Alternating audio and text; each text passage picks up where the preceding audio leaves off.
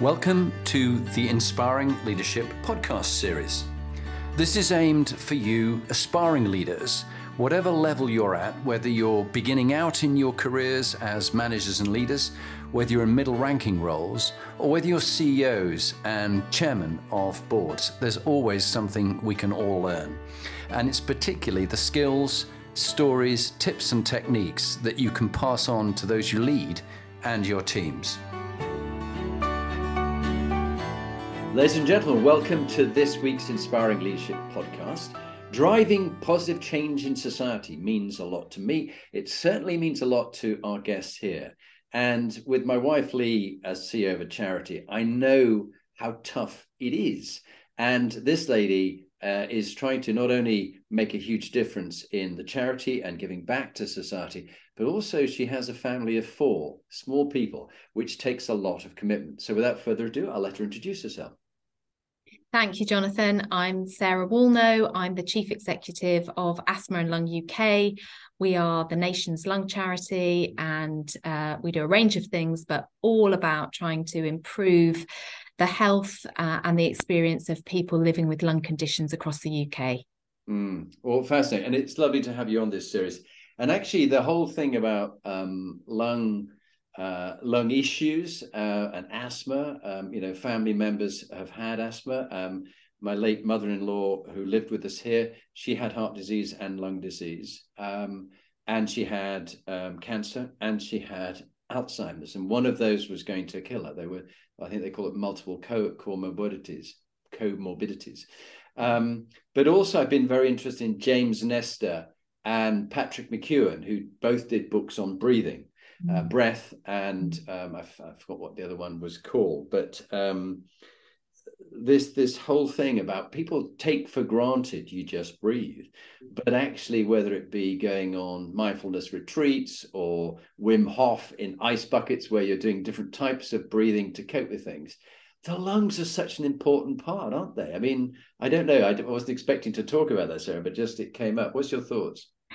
Just 100%. And it's so interesting. So Asthma and Lung UK is the product of a merger. It's Asthma UK coming together with the British Lung Foundation. And the merger happened a couple of years ago, and we've been working really hard to bring things together.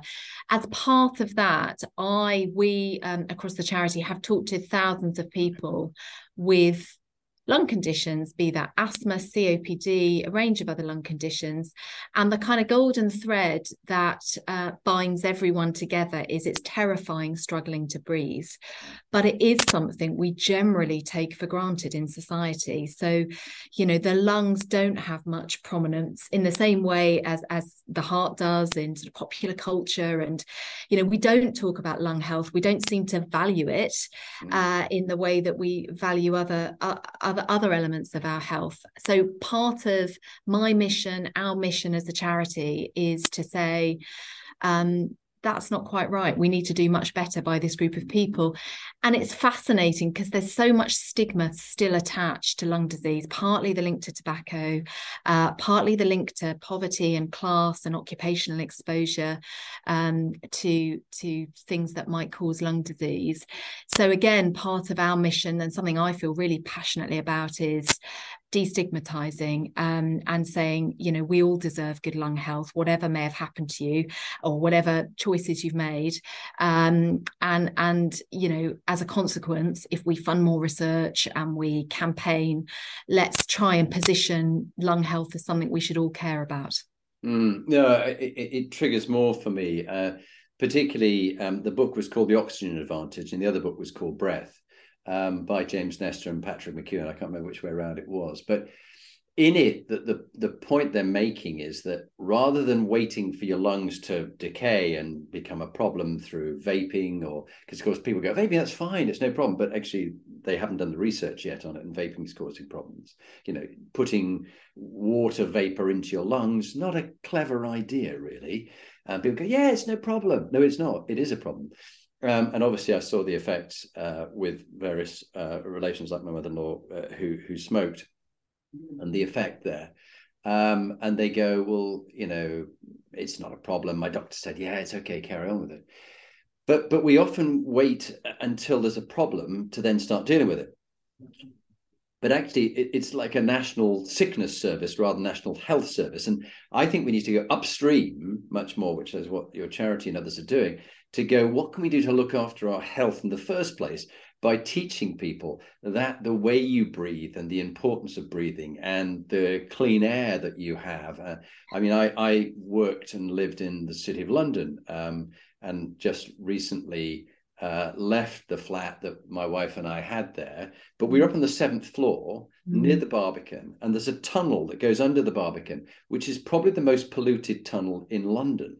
And the quality of the air there was so bad that even up on the 7th floor nearby, there was black particles. If I just ran my finger along the windowsill in a sealed room, so we had air conditioned sealed room, it was still coming in. That's going in your lungs. So yeah, I mean, I can only agree very strongly with you. We diagnose lung disease late, typically, and we don't really understand anywhere near as much as we should do about early lung disease development. We do know that lung health peaks late childhood, sort of teenage years, and if we were to better research, better understand early disease development, we could diagnose earlier. So that is a massive priority for the charity and for the respiratory community. On clean air, we often talk about the invisible threat now because we don't have the smogs of the 1950s, but nevertheless, we have a massive toxic air problem. And it's partly tiny particles that you can't see, but, in your case, you could visibly see the pollution. I knew this was a huge issue before I joined the charity. I didn't realise quite the extent to which it affects people with lung conditions. So 70% of our beneficiaries, the millions of people with lung conditions, will say that air pollution is a trigger. It causes asthma attacks. It causes COPD exacerbations. It just affects the way they can live day to day. They can't exercise. They can't get out and about and walk. Many people have to leave cities. And, we say you wouldn't drink dirty water, so why are you breathing dirty air? So it's a major campaigning focus for the charity. I think it's really interesting. And in sort of from a personal experience, both my daughters have asthma and have at times, really had panicky moments when they've had such a bad attack. A good friend of mine, when I was in the army, died of an asthma attack. He just didn't manage to get treatment in time. The ambulance was too late and he died. And it was just so young in life. He was in his 20s and we never expected that. And then a good friend of mine who I work with, a client, his son, who's in his 20s now, has very, very bad cerebral palsy, and so that the lungs are really quite cramped up. So there's constant moments of, is he going to live? Is he going to die? And having to live with that is just so hard. And it was interesting that I'm now about to be 61 in next month, in March, and about 3 years ago, I had late onset asthma. I thought, what's going on? Why am I having problems? And I, had an inhaler, I had a test. But what I found, and maybe it doesn't work for everybody, but everybody's different. I work out that with your microbiome and your different tests that I've done, blood tests, and I'm fascinated by the whole body and what goes on inside us. But I found by removing dairy that my late onset asthma completely went. To the point that I don't have it anymore. No more inhalers. I'm very blessed. I don't need that now. But it was a problem for me. And I think it was a problem when I was living and working in the London environment. And now I'm back here in Lincolnshire. I don't have that problem. I'm out walking in clean air. So you realize it's not a given. It's not a right. Well, it's a right for everybody to have clean air, but it's something that you can easily take for granted until you start to find a problem to breathe. And I sort of forgot about the impact of dairy on me until, again, about 3 months ago, where I found dairy was having quite an impact on me. I thought, what is it? So I took it out of my diet again. I hadn't had much of it. But again, everything went back to normal. So everyone's got to work out what triggers them. Does that resonate for you? What triggers people with their breathing? It does. I mean, people have a whole range of different triggers. Cold air, actually very hot weather, pollen is a huge trigger, can be for asthma. I think something we feel very strongly is that lots of people don't have a choice about where they live, they work, they go to school, they play. And so there's a sort of social justice dynamic to clean air, and that's driving some of our campaigning work. One of the analyses we did, we looked at levels of air pollution around maternity units, so where babies are being born, and schools and care homes and GP surgeries. And so many of these places, are exceeding World Health Organization guidelines. Some of them are breaking the law, and so many people just have to live there or work there or visit. So yeah, we're on a mission to clean up the air. It has the added advantage that hopefully it elevates lung health. Back to our first point, that it's not just seen as, it's a problem if you have asthma, or a problem if you you smoked for 30 years and you've got COPD. It's something we should all care about. Yeah, definitely. And it's a thing that you just take it for granted until you stop breathing, and then you realize, oh my God, I just take this for granted. I need to breathe. And the whole thing about, particularly in those books I was reading about, the combination of oxygen and carbon dioxide and nitric oxide, and how you breathe. And I now, when I train, I breathe through my nose. So nasal breathing is so much better for you to control things. Obviously, it's got the hairs within the nasal to warm and cope with the dust particles coming out. But even just when I was away last week in the Middle East, you see this haze, even though the sunshine, and you go, it was in Dubai, and you go, why is there haze? But it's the sand that's in the air, combined with the fog of pollution. And you go, wow, if that's in the air, that's what I'm walking in this. So yeah, really interesting. Well, lovely having you. And I wasn't expecting to major so much on such a key topic, but it is the heart of the Asthma and Lung UK charity. And let's make sure we get those lungs working. And exercise, of course, helps us so much in keeping our lungs as those sort of bellows working again. The topic is inspiring leadership, and you were recommended as an inspiring leader to come on the series, which is so lovely. Thinking about inspiring leadership, what does it mean to you, Sarah? And if you were to call out a few people over your career that you found inspiring, who were they? And what were the qualities of the 2 or 3 qualities that you found inspiring about them?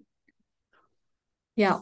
Well, I have been fortunate enough, and I'm very privileged in my role now, but fortunate enough to spend 20 plus years in the charity sector. So there's definitely something about inspiring leadership, which is, I've worked for some brilliant causes, or I've been associated, I've been trustee of charities, fantastic causes.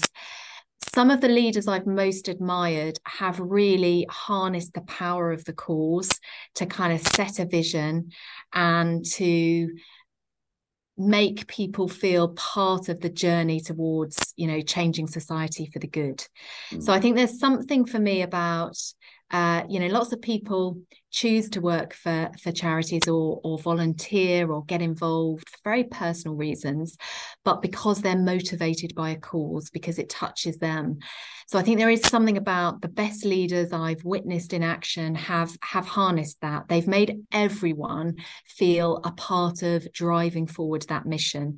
And I think, I've worked in some very large charities, and if you're working in accounts or you're, on the IT help desk, you still want to feel part of driving, whatever your role is, you want to feel part of driving that positive change and that force. So that's one element. I mean, I think the other is much more generic, which is, the most inspiring leaders, and what it means to me is being authentic. It's treating people as you would want to be treated, having integrity, and there's something about, I've worked with lots of academics. I've worked in medical research charities for many, many years. The very best leaders I've worked with are really generous in how they share their expertise and how they share information. So they will open up their world to you. And sometimes that's a very complicated, highly scientific world, but they will paint pictures that means that everyone can access that. And that is so motivating and powerful. Yeah, and it was interesting. I loved my work with the Sanger Institute, and they Professor Sir Mike Stratton was the person I was lucky enough to coach and work with, and his leadership team. And they very much opened up their research and all that they do to help other people. And I so admired that. And I think you're so right about charities. I mean, some of the finest commercial organizations I work with have a semi-charitable cause, and they have a mission, a calling. So, for example, I'd call out Remitly Global, who Matt Oppenheimer, as the CEO, has been on this series.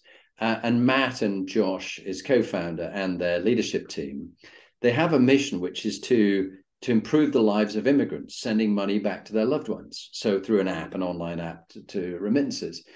And that gives it a real sense of purpose and giving back and helping others. And so you're quite right when I think of some of the, we've had Sir Peter Wanless on here and at the NSPCC and others. And it's great when they've got a real inspiration and a cause. And I think I also, at the same time, I reflect on just there's a slight dark side to some charities that we've just got to be aware of. We almost imagine they're always full of great, good people who are doing lovely work. And it must be so easy working in a charity because they're all lovely people.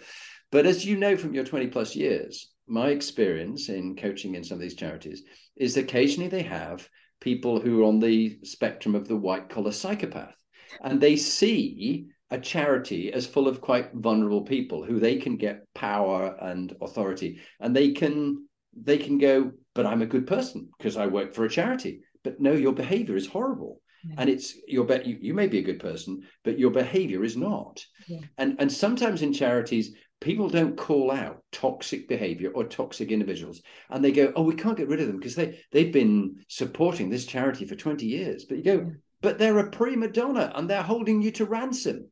Really? Oh, do you mean we can? Yeah, help them find their happiness elsewhere. They're destroying your charity, and the culture has gone toxic, and it's not what you'd wish the people you're benefiting would see. Have you ever experienced that, or is it just my experience, Sarah? No, I have experienced it. I think I've been lucky enough to work at large charities for many, many years, where there's been a huge focus on, we're an incredibly professional, quite commercial, actually, in the way we think about things.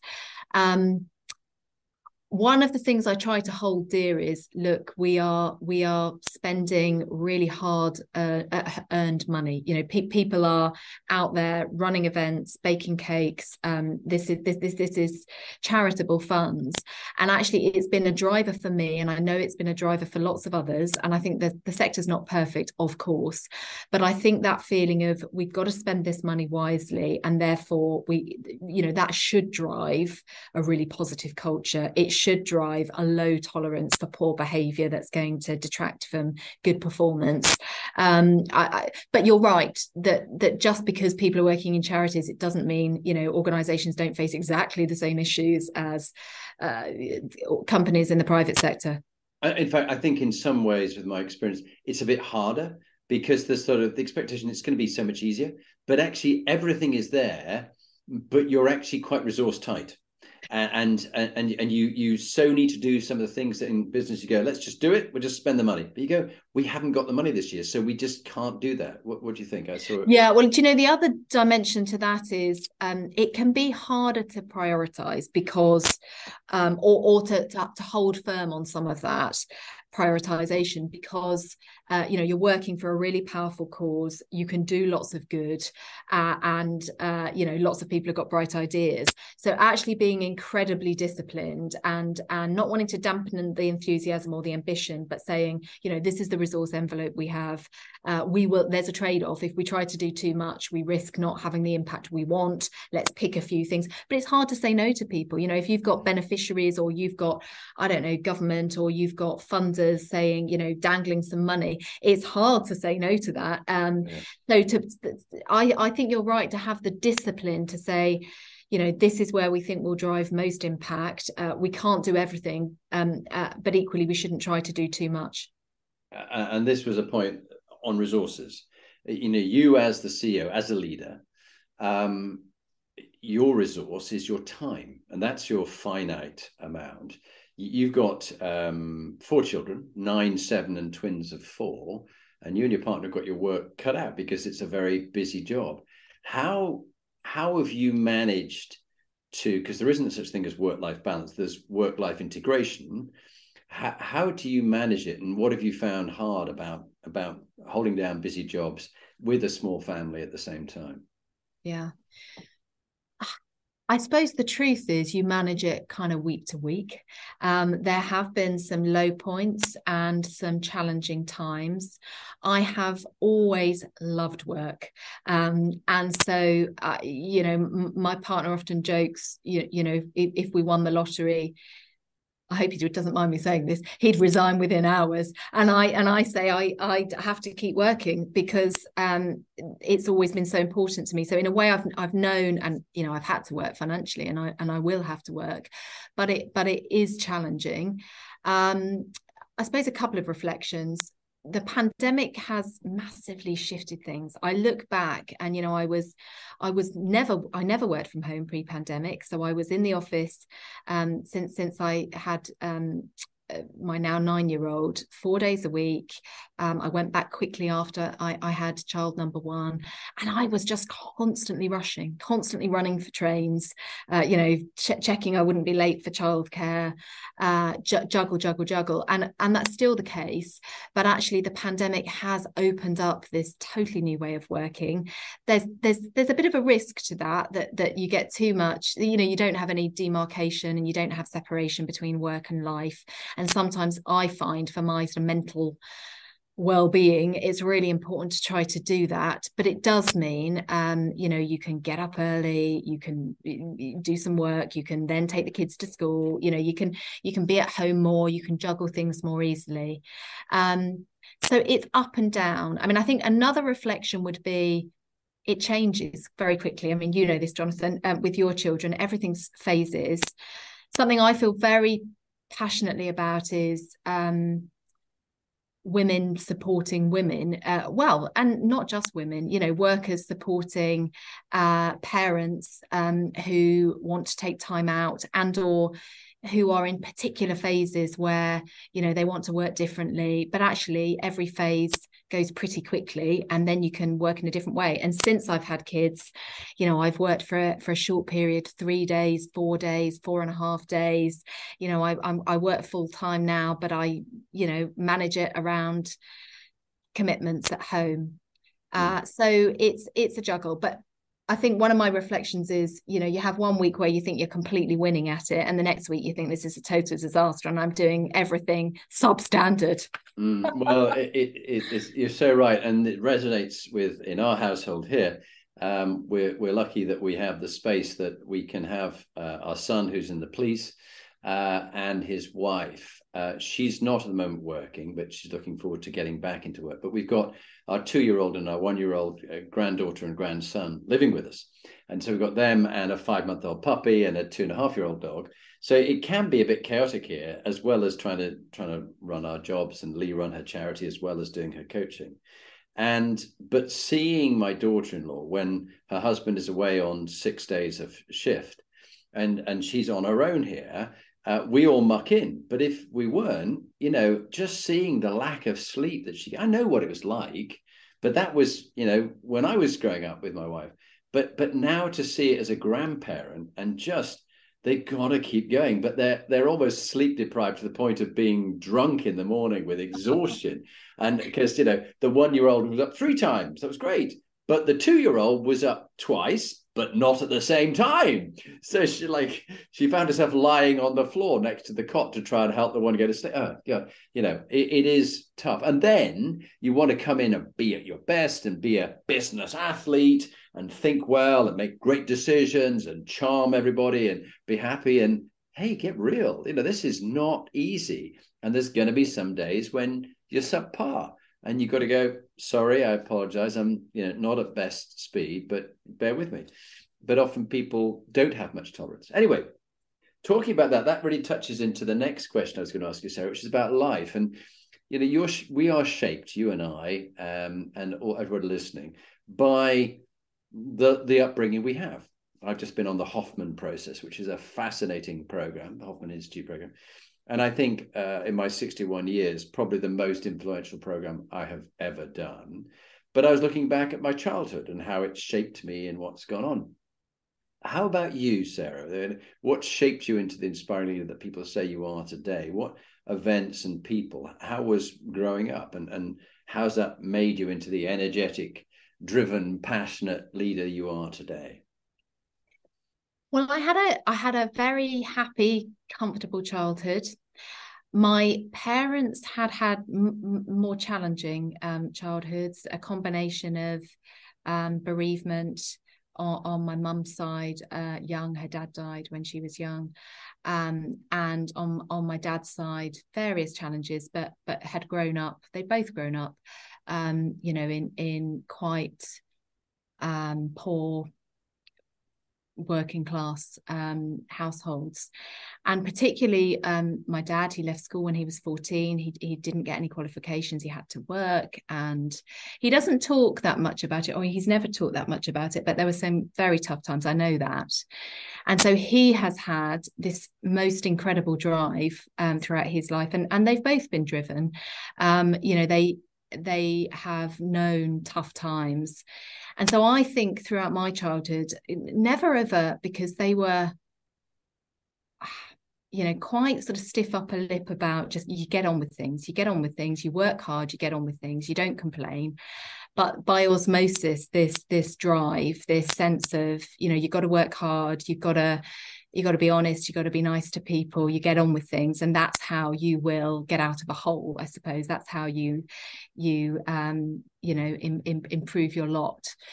So I think, I know I have a lot of drive, sometimes not always for good, or some people in my life might say that, but I know it's very deep seated. It's just a really strong sense of, also, life is fragile, you've got to make the most of it, and you've got to try and do some good. And so I know that has, that drives so much of me as a person and some of the behaviors I display. Well, it is interesting, sometimes I was talking with both my daughters. They say sometimes in their drive that they have, which they've inherited from me and my wife, that it could be that fear of failure that makes them go on for the next thing, the next big thing. You just don't want to let people down or be thought badly of. And also, it is easiest for us. And my mother, bringing me up, with the bereavement again, my father killed flying when I was 2.5, that she put a stiff upper lip on. She was only 33 when she was widowed with 3 boys. And so we just didn't show that we were upset. We kept going on, which I think is this sort of mask that people put on. And I then went to boarding school, and then I went into the army. And so each time you get a new mask to put on. And it's sort of like, will the real Jonathan Perks please stand up? What do you like?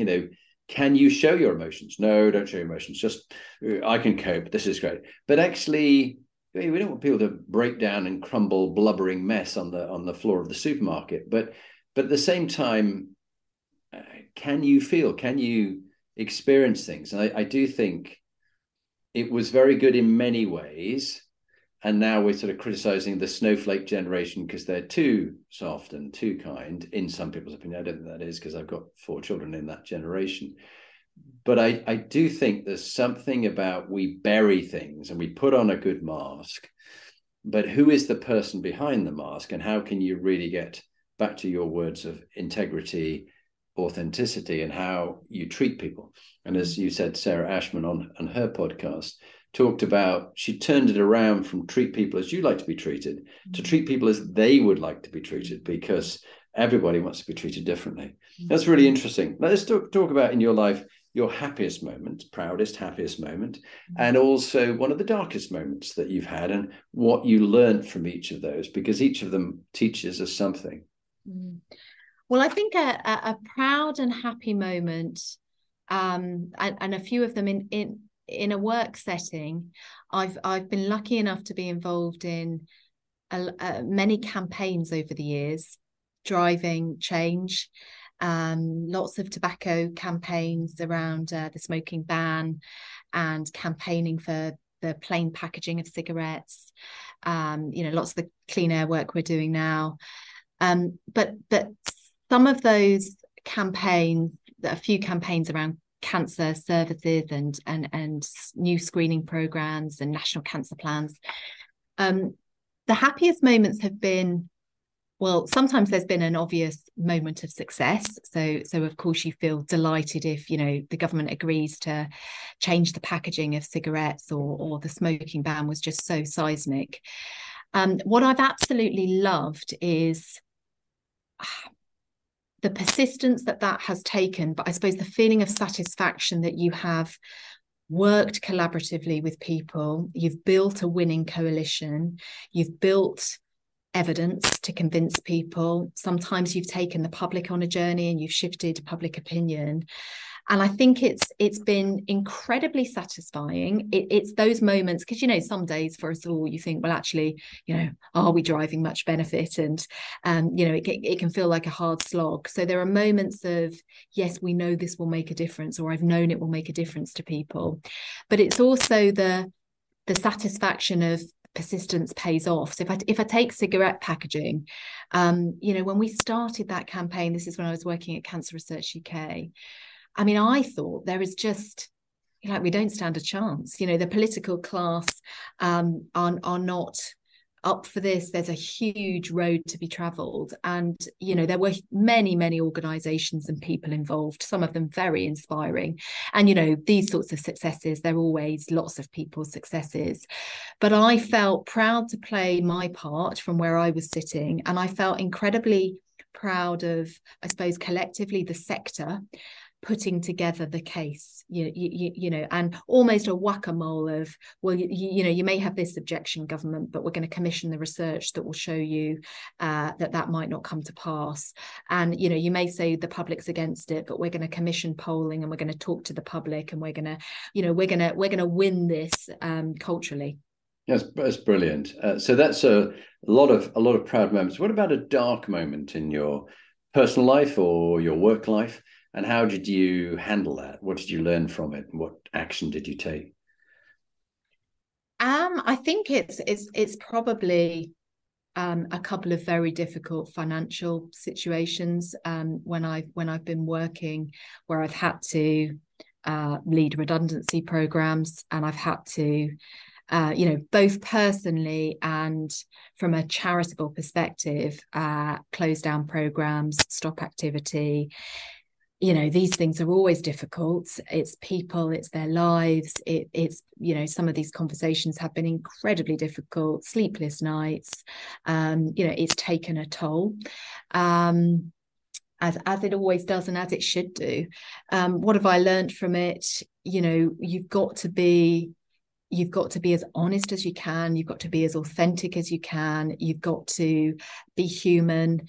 And actually, you don't beat around the bush. You want to get on with this stuff as quickly as you can, making sure it's well planned. So I think people hate dishonesty and smoke and mirrors around this stuff. And so I think what I've learned, and when I've been on the receiving end of one or two of, similar decisions, you want to be treated like a grown up. You want to be told, told it like it is, even if you're not going to like the news.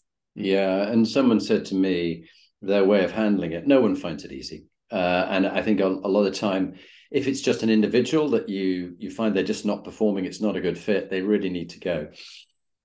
A lot of people put it off for months, sometimes years. They go, oh, well, they're part of the family. And,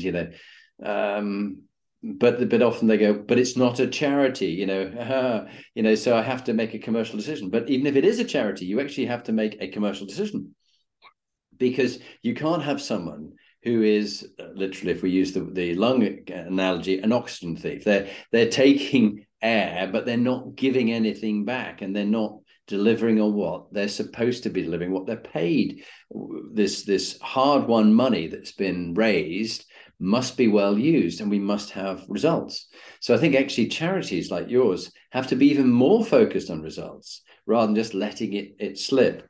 But I do think this point about when you've got to have this conversation, what I've learned and found effective is be firm in the decision, be kind in the execution, and help them leave the organization with the same goodwill as you brought them into the organization. Have if necessary, if it's appropriate, have some farewell to thank them for what they've done, but don't string it out and don't have a series of minor cuts when actually you need to take a big cut and cut deep and then allow people to move on. But to help them find their happiness elsewhere, help them leave with dignity and respect. And people often forget that.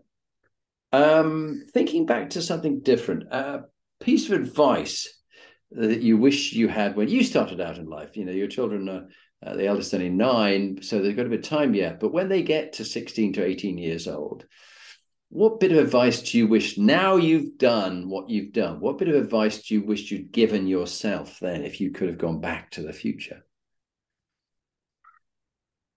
I think it's something around confidence. So I, have confidence, feel that you can dream and really go for it. And I think, I've got to a place where I feel incredibly privileged to have the job I do. But growing up, I did lack confidence in my abilities, in how much I could wish for certain jobs. I was the first in my family to go to university. I was quite deferential and sort of overawed in certain situations. I definitely think there is a sort of inner steel and confidence and resilience and drive, but it's taken me a while to feel as though I deserve some of these things, or I've worked hard and I can claim a place, and I think that's partly upbringing as well, and maybe it's tied up with class and background. So I do feel really passionately that everyone should have the same opportunity to shine, and that's what I want my kids to feel, that they're as good as anyone else, and they shouldn't talk themselves out of things. Yeah, no, I think that's well put. And what we call imposter syndrome is with many people, apart from if you're the Donald or you're Boris, you believe that you have complete entitlement to run the country or run the world, and therefore they never have a moment of imposter syndrome. They should, but they don't. Or you could be Liz Truss and come back again and go, it was nothing to do with me, it was everybody else. It's just really, those are what I call the misleaders. They are not inspiring leaders, they are expiring leaders, but people willingly follow them and give millions of pounds to support them or lend them loans or whatever it might be. Interesting times, hey? One thing you'd change in your life if you could live it again, Sarah, or a crucible moment that shaped you? I find this quite difficult because I'm very cup half full. I think there's something about working in health and health charities. You see a lot of bad, unfair things happen. People getting horrible cancers and and lung diseases, and it can be so difficult. So I generally, sometimes I've got slightly obsessed with, counting blessings and feeling gratitude. So it's a harder one for me. A crucible moment was I did some work experience in a law firm. I'd made up my mind I wanted to be a lawyer. This is mainly from watching LA Law as a child and growing up. And a friend's mum who was a legal secretary got me some work experience. And I got an audience with, at the time, the only female partner in the law firm who I was terrified to have to go and see for coffee. And, I was planning on applying to do law at university. And she sort of interrogated me for a little while. And I'm sure I, was very meek and didn't give a terribly good account of myself. But the thing she said, which probably changed my life is, well, look, what are you really passionate about? What are you interested in? And it was politics. I was doing politics A level. And she said, well, why don't you do that at university? And you can always train to be a lawyer or a barrister afterwards. And so, that's what I went to university to study. And I never looked back because I loved it. And I got so interested in, more so than I was already in, how society works, how you can, what are evidence-based ways that you can try and drive positive change. And that's, been where I've focused ever since. Fantastic. Well, aren't we lucky that you had that conversation? And these are what we call sliding doors kind of moments. If you'd had, you hadn't. And I think we shouldn't underestimate the impact, positive and negative, that we can have. I remember my teacher at school, primary school, and I was struggling to do my English. My spelling was awful. I'd always come last in spelling tests, and my maths I struggled with. And she said, Jonathan, you're going to have to sort out your English and maths. Got to get better at this. Otherwise, you'll become a dustman. Now, dustman, refuse carrier, whatever people call them. But that was such a shock to me. And I went back home in tears to my mother. Now, this lady didn't know, and in those days, teachers didn't work out that I had neurodiverse issues, like I was dyslexic and I had dyscalculia. I couldn't do the mental math. I cannot picture numbers as people can. But what was lovely was my mother said, don't worry, dear, you'll get on with people. You like people, you make connections with people, that'll be what you do. So in a way, from a disastrous thing, somebody else gave me another hope, like the woman gave you hope, and it was my mother, Tricia.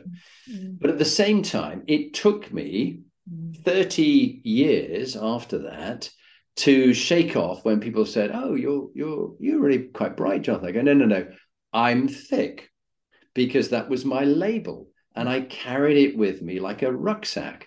And even now, it was funny, at the age of 61 with my daughters, and we were in Dubai or something, and they go, Daddy, you really are. You're very clever. You can remember all these books you've read, 250 books in the last 2 years on audiobooks. Because you're dyslexic, you listen to them. I go, really? But no, I'm not really. No, stop. What is the lesson? So I just think, thank you to that lady who got you to focus on what you really are passionate about. And it can be easily a trite thing to say, just do what you're passionate about. But there's the ikigai, which is this combination of what you love doing, your unique talents, what the market needs, and what they will pay you for. And in the center is your ikigai, as the Japanese call it. That really is your calling, your vocation. Let's talk about that. What's your calling and vocation? What gives your life meaning and purpose? And we'll come back to the moral quotient next. But what gives your life meaning and purpose? Well, I think it's trying to make a positive difference to the world. And I've been incredibly fortunate to, I think, be at the interface of medical research and health policy and charitable activity and campaigning. So really trying to drive into policy and practice and society some of what we know works, some positive change, mainly for health, but one or two other things. I think coupled with that is a strong sense of there are burning injustices in the world, to take a phrase from a former prime minister, but it's just that makes me proud to work in this sector, because I think so many people who work for charities are driven by this sense of things are unfair in different ways, and trying to distangle or dismantle some of that. I think the other thing that gives my life purpose is the children, and family. And it does give a fantastic, and I think whatever it is, to have other passions in life, to have this different set of things, it just makes life so rich, it's, but pre-kids, it was sport or whatever it was, No, I think it's really important. And the Hoffman process really emphasized for me about family relationships. So not only my two daughters, having a better relationship with my ex-wife, having a great relationship with my wife, Lee, but also her family, my stepchildren, her daughter, her son, their husbands and wives, and their grandchildren.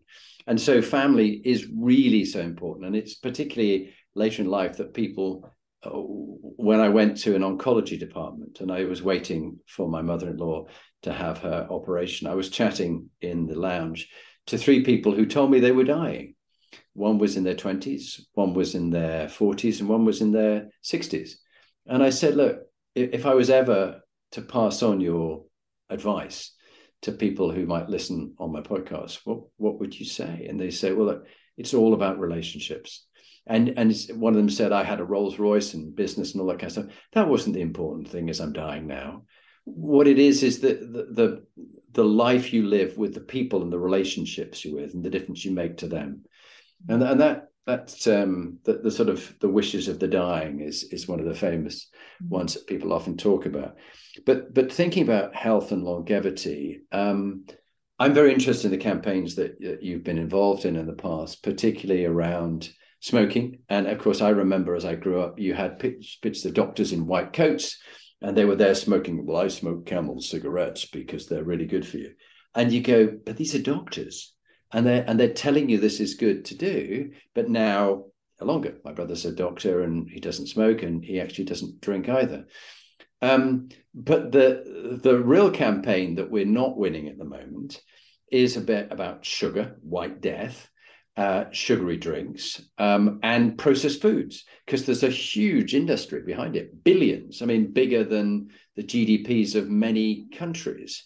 You don't get any advertising for broccoli or for spinach or for kale. No one is the kale industry that champions and goes and lobbies politicians, but you sure do about sugary drinks and beverages.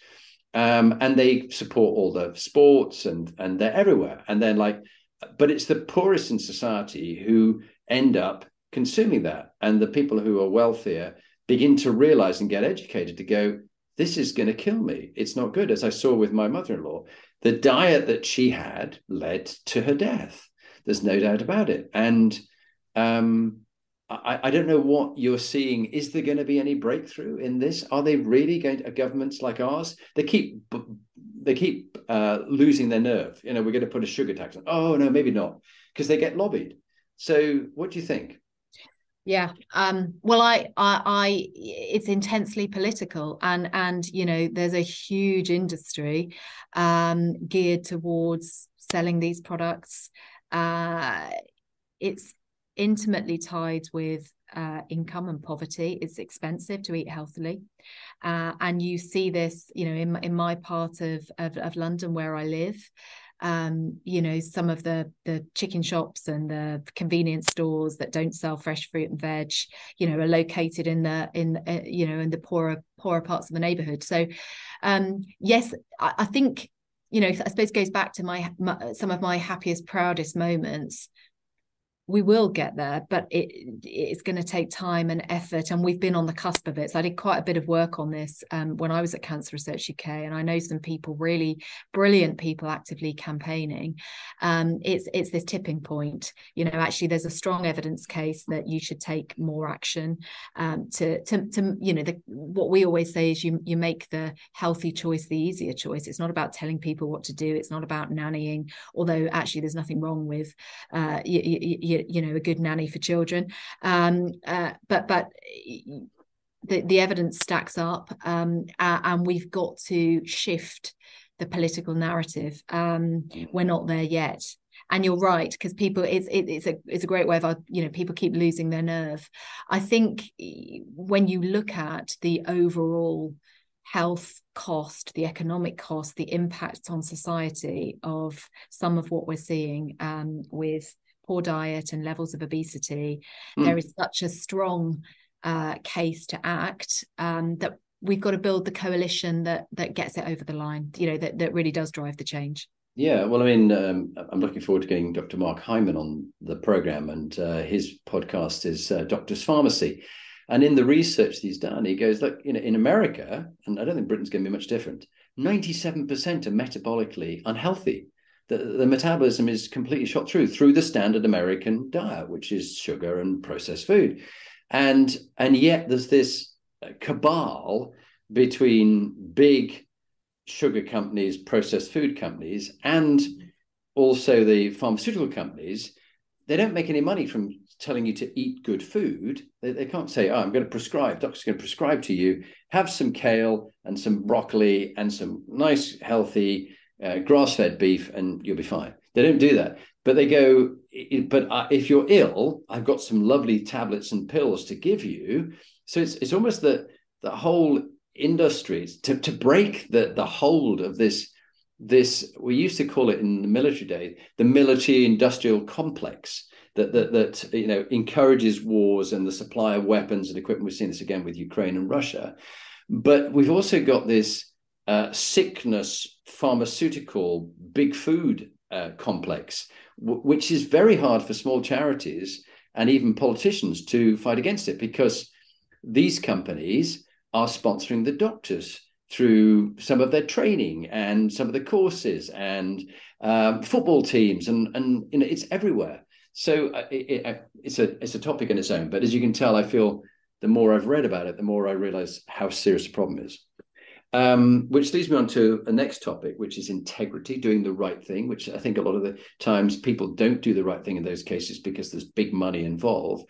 But when you've let your moral compass, your true north slip, because it's a very important part to you, how have you brought yourself back on track, Sarah? Because we all do. We're not perfect. We are human. We have feet of clay. What do you do to bring yourself back on track? I think particularly if you are, you know, you're driven. I think sometimes I've you know, you can get very caught up in things. I think there's something really important about trying to take a step back, get a sense of perspective again. And I think I have got better over the years at doing that.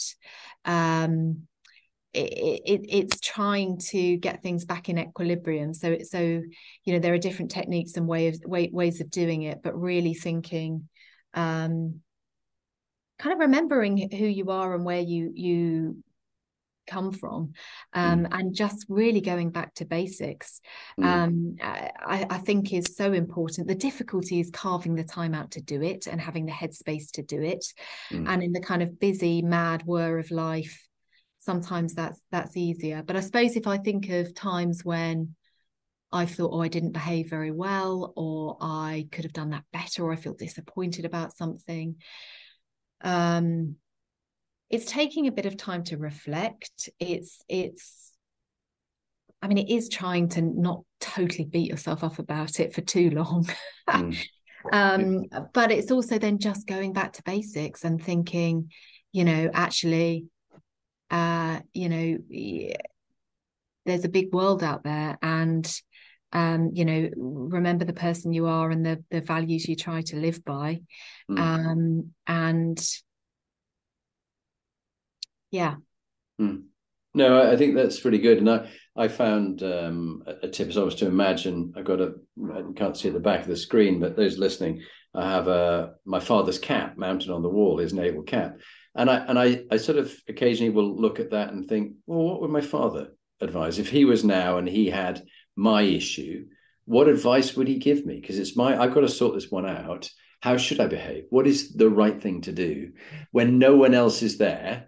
Just me, but actually he knows I'm doing it and I know I'm doing it. So it's a good reminder to me for those bad times.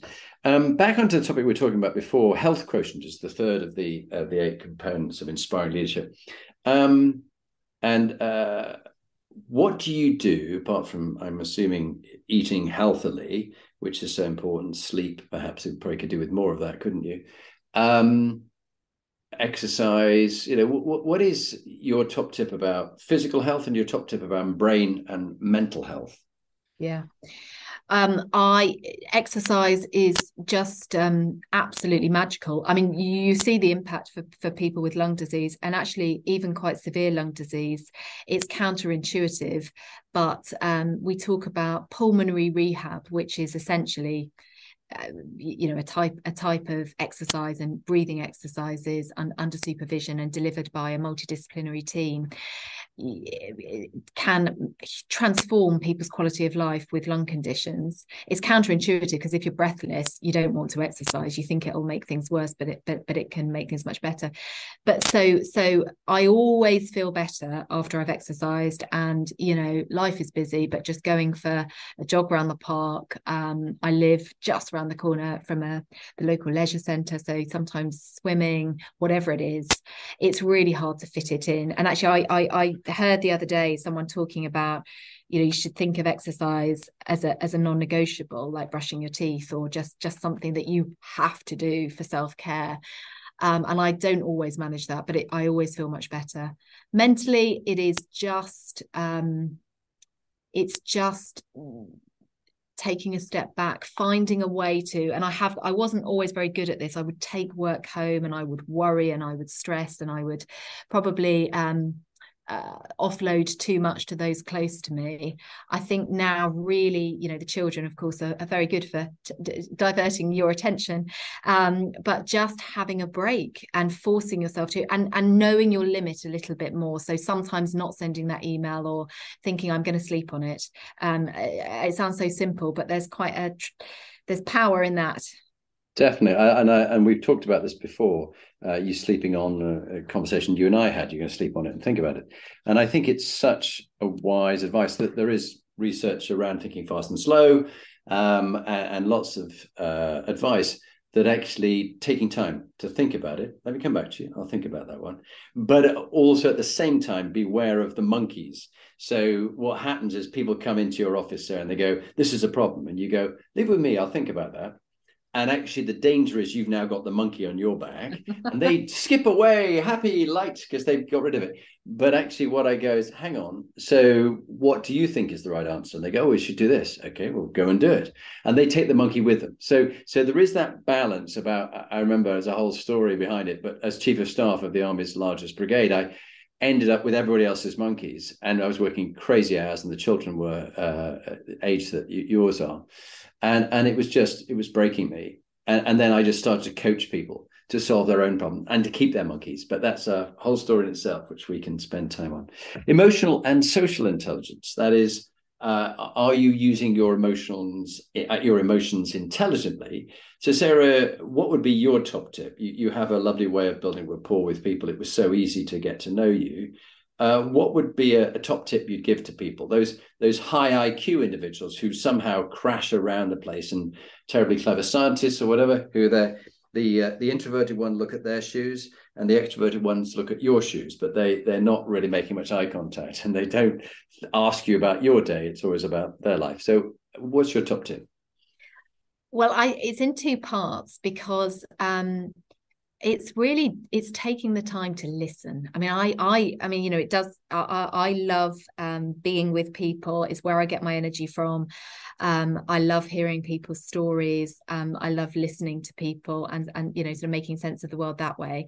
And something I think charities have to be, and leaders in charities have to be so careful about, is you don't lose the connection with those that you are there to help, and the driving force. So really making sure that you are listening to different people who make up whatever organization it is or whatever community it is, I think is so important.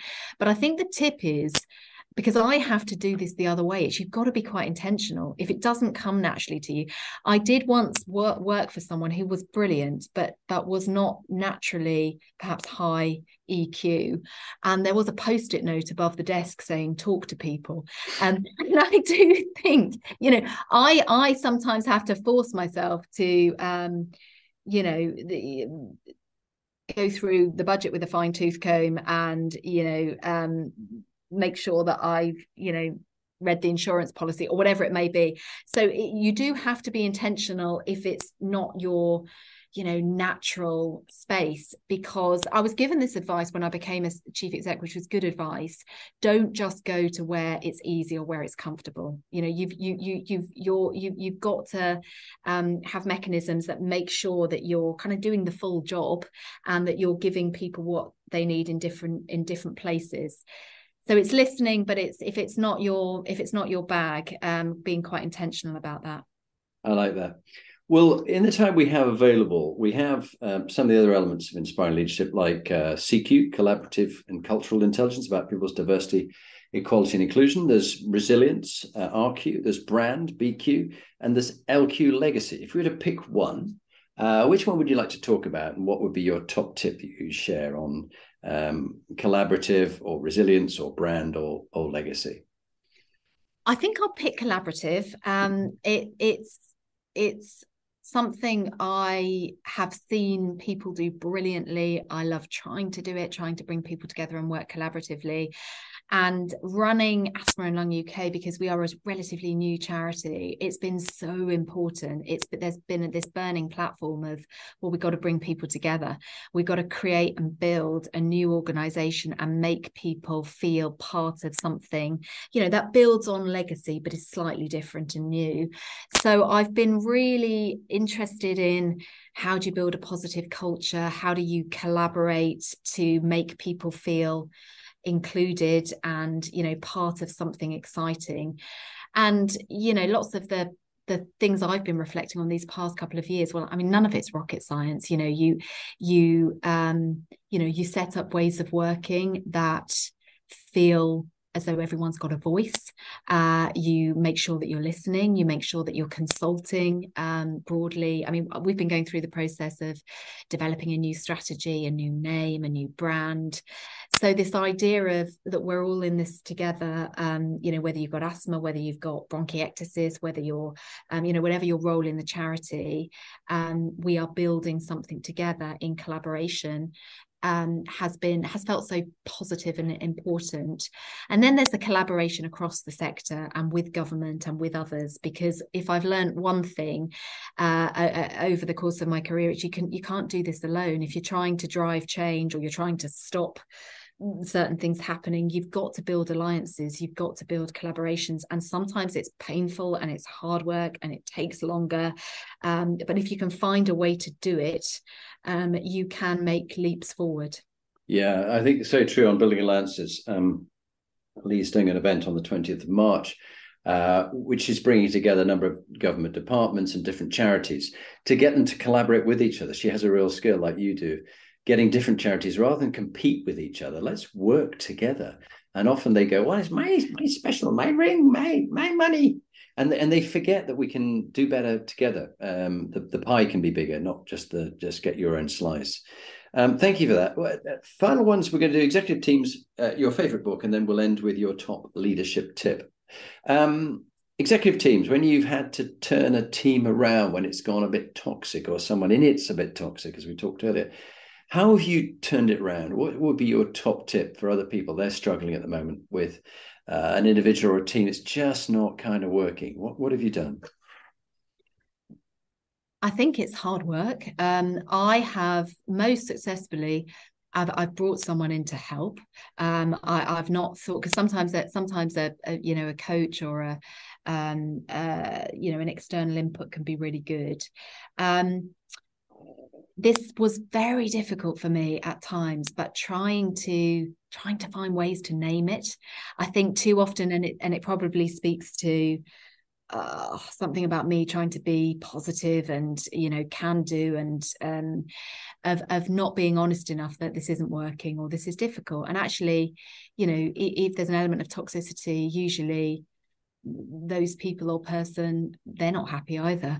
So trying to name it, I found a really transformative mechanism is feedback. It's giving one another feedback in a really deliberate way. And with one team I worked with, I mean, the first time we did it, it was quite frankly terrifying, because it wasn't a great situation. People didn't get on brilliantly, and so I felt very vulnerable, and I'm sure some others did. But it gets easier over time, and if you build it in and you say, we are going to say, how was that for you, what feedback would you like to give, what could have been better, it's taken away a fear from me, or it's incredibly empowering to say, let's kind of be open and honest about this. So I think the top tip is finding ways to, it's not easy, but finding ways to name it, and be honest about it. Yeah, I love it. And eventually, when you do that, you get to a place where you do create psychological safety, where people can be much more open. But at first, it can be quite bruising if it's misused. So the way you do it is really important. And in the teamwork that I do, that is the thing that I think I've had the greatest breakthroughs with people, where they're talking about what's working well, what things you, Sarah, do that works well. And if there was one behavior that will make you even better, if you were to change that behavior or do something new, stop, start, continue, what would it be? It would be this. And then that's captured on a card for you, and you take that away with you, because at the time you might just blank out, but you've got the card now of what people think you're doing well and what will make you even better. Penultimate question really is about your favorite book on leadership, and why you found that a good book that you recommend others might listen to or read as well. Not that you have much time, accepting that you've got so much going on. I'm not a big one for books on leadership. I was given, and I, if I'm really honest, I didn't love it. I felt quite stressed after reading it, but there was a very good piece of wisdom I took from it. The first 90 days about taking on a new role or taking on a leadership role. I did feel quite anxious after reading it, and just thought, God, am I up to this? But I think the piece of wisdom that stayed with me, or the thing that really resonated, was actually when you join an organization and when you're a leader, you've got to find a way to add value, and you've got to think about that kind of quite carefully. So it's both, you don't know all the answers. You never know all the answers, of course. But I have seen some people who have, sort of come in all guns blazing because they felt they should, and they haven't taken the time to listen and understand the context and pull on the expertise and the experience of others. So it really made me think about, when I've seen people at their best, that's what they do. They harness the great skills and experience of others. But it also was a reminder to, really think about, none of us are good at everything. You have some skills and you have some things where you think you really can add value, and to try to be quite focused on, what am I going to try to help with? Where am I going to absolutely let others get on with things? And being quite intentional about that, I found useful. Fantastic. So thank you for that. Would you kindly now introduce yourself, tell the listeners about the role you do? This will be a clip in its own right, for your 2-minute top leadership tip. We'll end with that. So I'm Sarah Woolnough. I'm the Chief Executive of Asthma and Lung UK. We are the nation's lung charity, fighting for a world where everyone can breathe freely with healthy lungs. And my top leadership tip is all around being authentic and yourself, but harnessing the power of the cause in my case, because I'm leading a charity and it's got a strong purpose, and I want to excite people about that and share a vision where everyone feels part of something that is driving positive change. Fantastic. Sarah, it's been a real honour having you on the Inspiring Leadership podcast. I wish you and your colleagues in the charity every success, and I'm sure we will chat again. Thank you very much. Thank you.